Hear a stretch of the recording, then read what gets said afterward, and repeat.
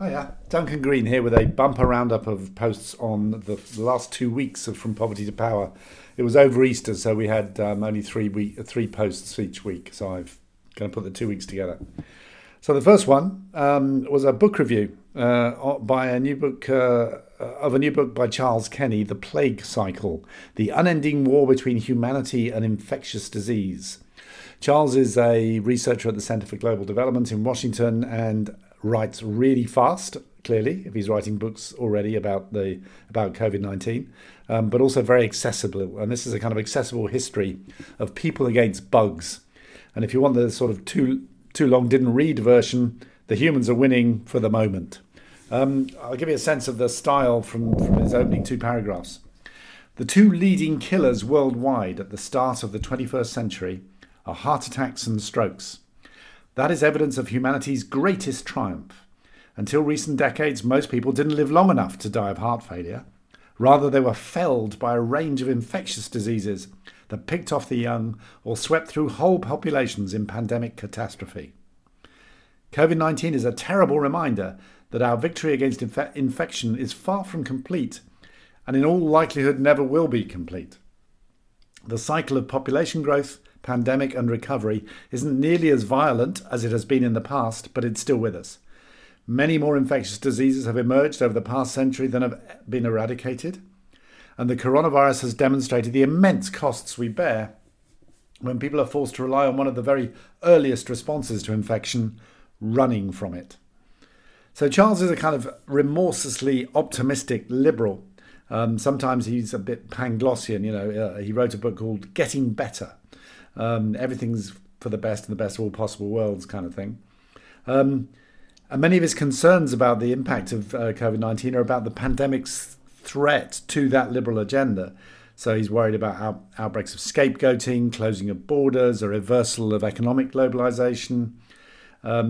And he thinks that COVID should be a trigger for more globalization, not less. For example, a massive upgrade of the World Health Organization, the WHO, because there'll be more pandemics coming down the line. He's got some nice historical sort of forms of words. For example, if the 19th century's progress against infection was largely a victory of engineering and city management, all the sewers and that kind of thing, the 20th century's was mostly about vaccine. Vaccine workers, community volunteers, pharmacists, researchers, and the drug industry. But his optimism is laced with anxiety. In particular, the mindless use of antibiotics in agriculture is triggering, increasing prevalence of resistant strains of bacteria that could send us back to using maggots to clean festering wounds. He's got a very kind of, he's got a great turn of phrase on this kind of thing. So things to worry about, but overall he's always like cup half full. Second post was Creating New Horizons, Paths to Shift Power and Imagination in Development. And this was the final post, the swan song of my colleague Maria Faciolince, who's been working with me for 2 years on the blog on the Power Shifts project. And she got frustrated, I think, with text and decided to go visual for her last two big pieces, and they're amazing. So I'll just read her introduction, and then I'm just going to have to leave it to you to look at the blog because I can't really describe pictures. So changing power requires us to see the world differently. So as a final burst of energy to round up the lessons, insights and guiding lights from these 2 years of the Power Shifts project, we have set out to create a virtual gallery for shifting power. Through collaborating with two wonderful illustrators, we've attempted to find more creative ways to communicate ideas and transformative practices. Then the exhibit that she's putting up in this blog is by the Indian illustrator and artist Vidushi Yadav, and it's called Creating New Horizons, Paths to Shift Power and Imagination in Development. And what she and Vidushi agreed to do was to work with metaphors, metaphors which are these kind of underlying narratives, which aren't sort of scholarly summaries of the debate, but sort of capture the feeling and the essence of a subject. And Vidushi has got some great designs and visual metaphors for different aspects of development. So do have a look if you've got time. Third post was by one of the gurus on power, John Gaventa, who's at the Institute for Development Studies in Brighton at Sussex University. and he's got a new paper out called Linking the Prepositions, Using Power Analysis to Inform Strategies for Social Action. And John's paper reflects on some of the main frameworks for understanding power that have emerged over the last 50 years. So people like Stephen Luke's, Joe Rowlands, John's own work on the power cube, the kind of things I use a lot in my course at the LSE, and they're used a lot by activists on issues from gender equity through to lobbying government, to all sorts of things. And the essay's quite scholarly. I did my best to dumb it down in customary blog style, but failed miserably and ended up just quoting a lot of it. One nice thing which got picked up, I think, on social media was this whole question of the word empowerment. I'll just read you a little paragraph from John. Despite a common etymology, over the years, the vast literatures on power and empowerment seem increasingly to have diverged.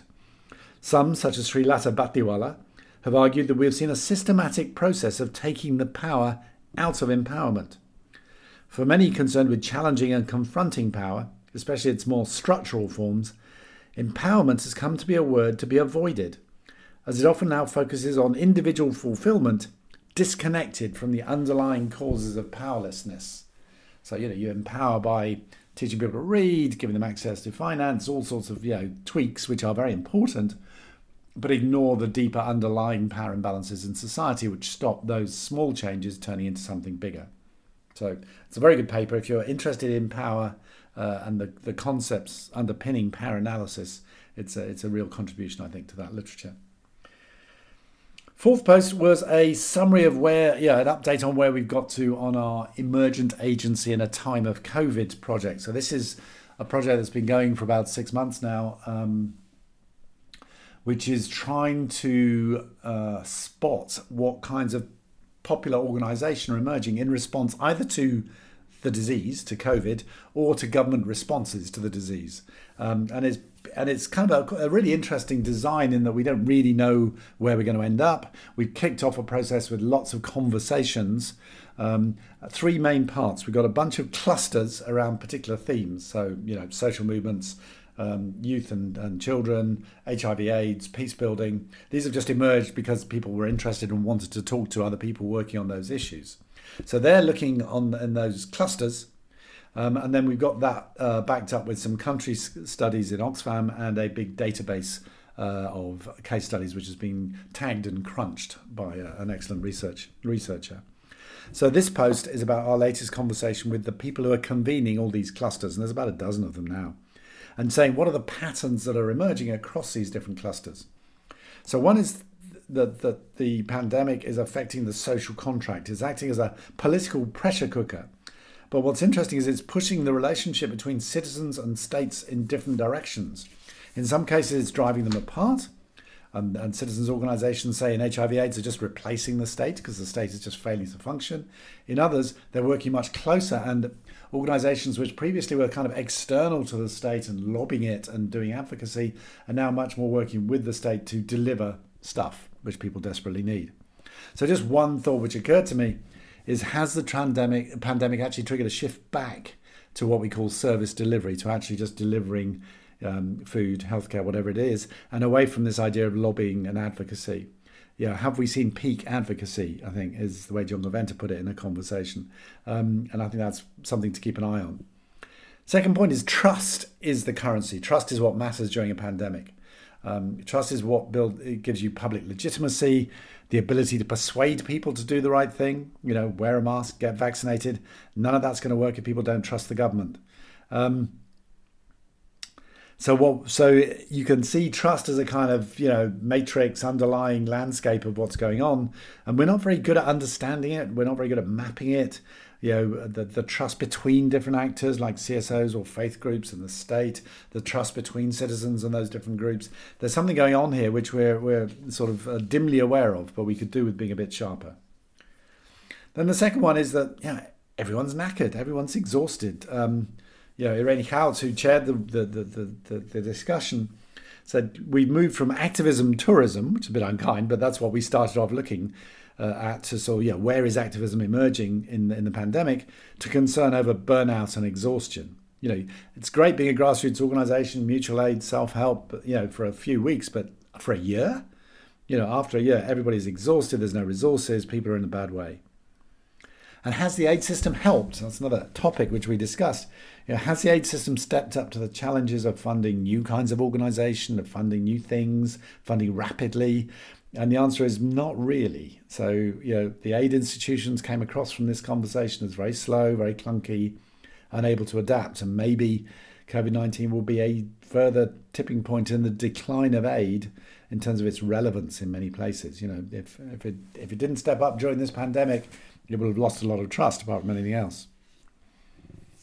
Protest movements were interesting. There's been a big closure of public space, or dictatorial authoritarian governments using the pandemic to shut down civic space. But there's also been a huge outbreak of big scale public resistance and protest. Hong Kong, Nigeria, India, BLM, the civil disobedience movement in Myanmar. Often these are not in response to COVID. They're in response to just politics, everyday politics, or not so everyday, but big political events. But they're happening despite COVID. Again, a slight disparity. What role has COVID played in the closing of space and the upsurge in big protests? And finally, I think this is going to be the issue we turn to in the last 5 months of the project, is the issue of sustainability, durability. What's going to remain out of all this buzz and effervescence, as they say in Spanish, after the pandemic's gone? What will be the lasting impact of civil organisation during the pandemic? So we've got a long way to go, lots of energy, lots of conversations. It's proving to be a really interesting research project, and I'll keep coming back to you with updates. Fifth post, another book review. I've been busy on the book reviews recently. So this is The Moral Economy of Elections in Africa by Nick Cheesman, Gabrielle Lynch and Justin Willis. And so the thing I liked about this book is often you have these ideas which are kind of lurking around at the back of your head. A book or a paper can help you nail it. And this book nailed something for me, which is it explores the gulf between how politicians, not just in Africa, I must say, see themselves, right? So often politicians have quite a good view of themselves. They work really hard. They're involved for reasons of public good. They're motivated by ideas of virtue. Not just, this is the best way to thieve some money, because often being in politics isn't the best way to thieve some money. But then how others often portray them is exactly that. They're just a bunch of amoral, power-hungry, corrupt thieves. And the interesting thing about the book is it doesn't say, well, this group's right and this group's wrong. It says, let's just try and understand what is going on here. And their organising idea is this moral economy, which they define as a continuing engagement between different ideas of what constitutes virtuous behaviour, an engagement that is both conflictual and productive and that has no endpoint. And the book identifies two ideals or ideas of virtue that shape the moral economy in their 3 case studies, which are Kenya, Ghana and Uganda. And these are the civic and the patrimonial ideas. So civic ideas stress the importance of national communities. We govern for the nation. If we're a politician, we're doing what's best for the country. And to do that, we're going to have national programs, manifestos, formal institutions, transparency, accountability, basically the agenda of the donors and Western liberals when they look at a region. But parallel to that are patrimonial approaches, which are about patron-client relationships. If I get into power, I have to look after my people. I have to get them jobs, I have to get them money, I have to help them progress. And in a way, that's a new form of accountability. I will be held to account in terms of whether I genuinely support, look after the people who got me into power. And what's interesting is that both of those are legitimate in some way. And the groups in patrimonial approaches are defined by geography, ethnicity, religion. And it's the tension and interplay between these two logics, these two forms of moral economy, the civic and the patrimonial, which shape politics. So I just liked that because it was like a breath of fresh air. And it gave you a sort of new way of looking at what you read about in terms of African politics. And it's very careful, by the way, not to make vast generalizations about Africa. It's very careful to say this is what we saw in Kenya, this is what we saw in Ghana, this is what we saw in Uganda. So it doesn't fall into that trap of essentializing or of oversimplifying an enormous and complex continent. Then the final one was me having a muse. It's called Programming in Chaos. Why I think we've been getting it wrong. And this is because I've been having lots of conversations about what are called fragile and conflict-affected settings, the really messy places, the Somalias and the Myanmars right now and the DRCs. Chatting to Irene Hout and others about how aid agencies should be working, because that's going to be the future of aid. Oxfam's decided to do much more in these fragile and conflict places. So we need to understand whether aid is the same there as everywhere else, whether it's different than everywhere else. And that's the future. So we got to put some serious thought into this. And the thing which helped me think about this was a very long-standing framework called CUNAFIN. I think that's how you pronounce it, which was come up with by a guy called David Snowden, and divides up situations into 4 broad types.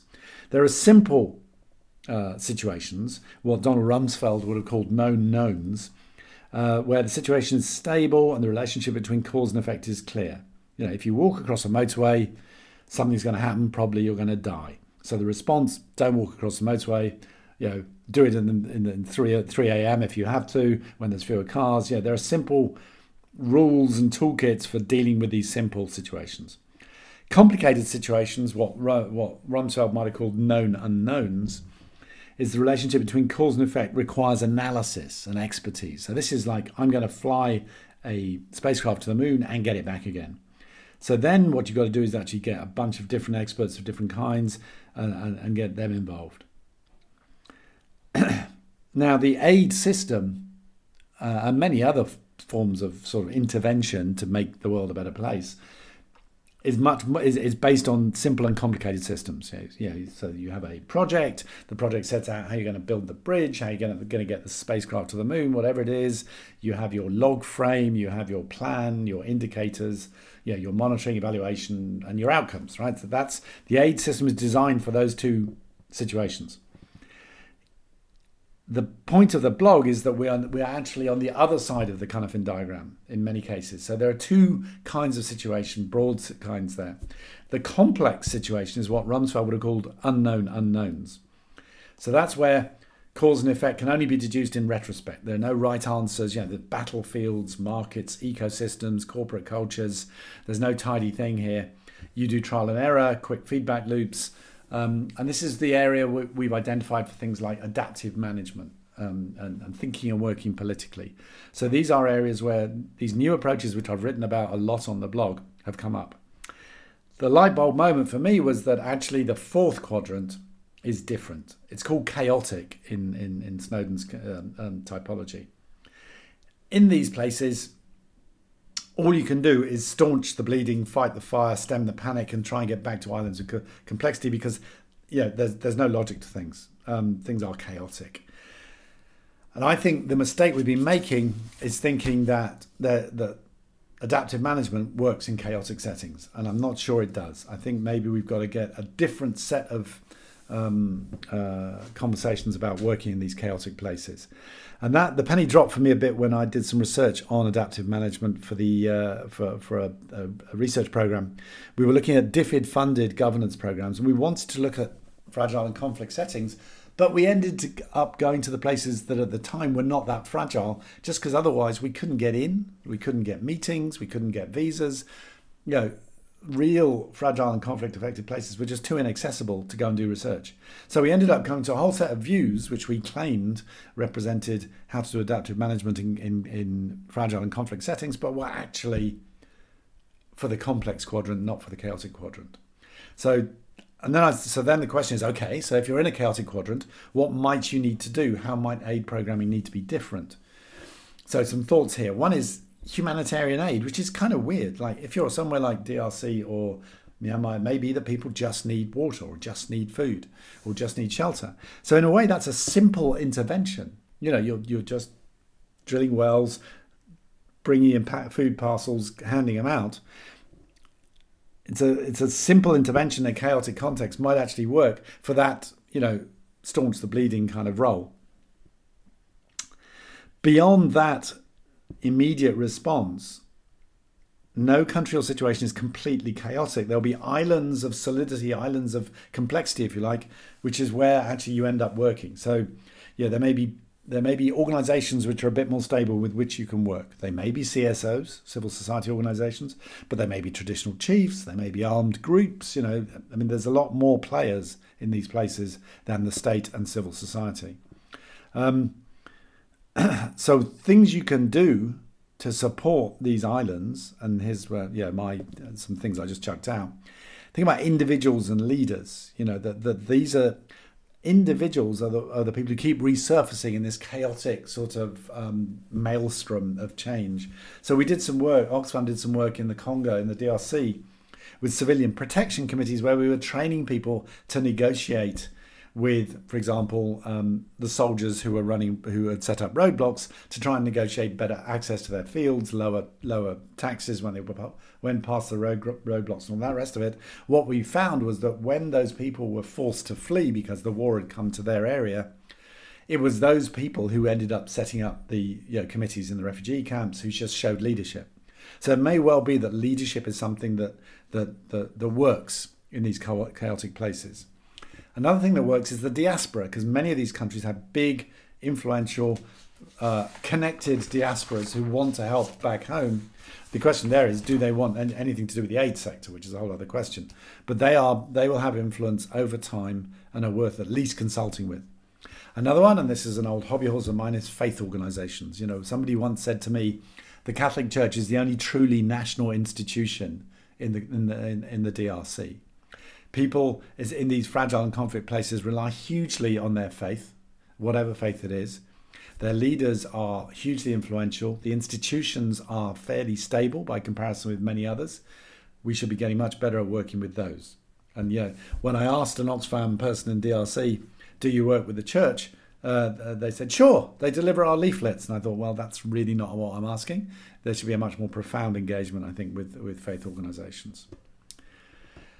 So that's just some initial thoughts, but the best thing about it was there was some great comments. So there were people coming on the comments questioning the whole idea of Cynefin and those 4 quadrants, some really good challenges in terms of how we work in these areas. So if you are interested in this slightly kind of theoretical, but I think very important question of how we work in these very messy places, do go and have a look at the comments as well as the blog. And on that note, so a longer than usual post, but anyway, I hope you have a great weekend and talk to you next week.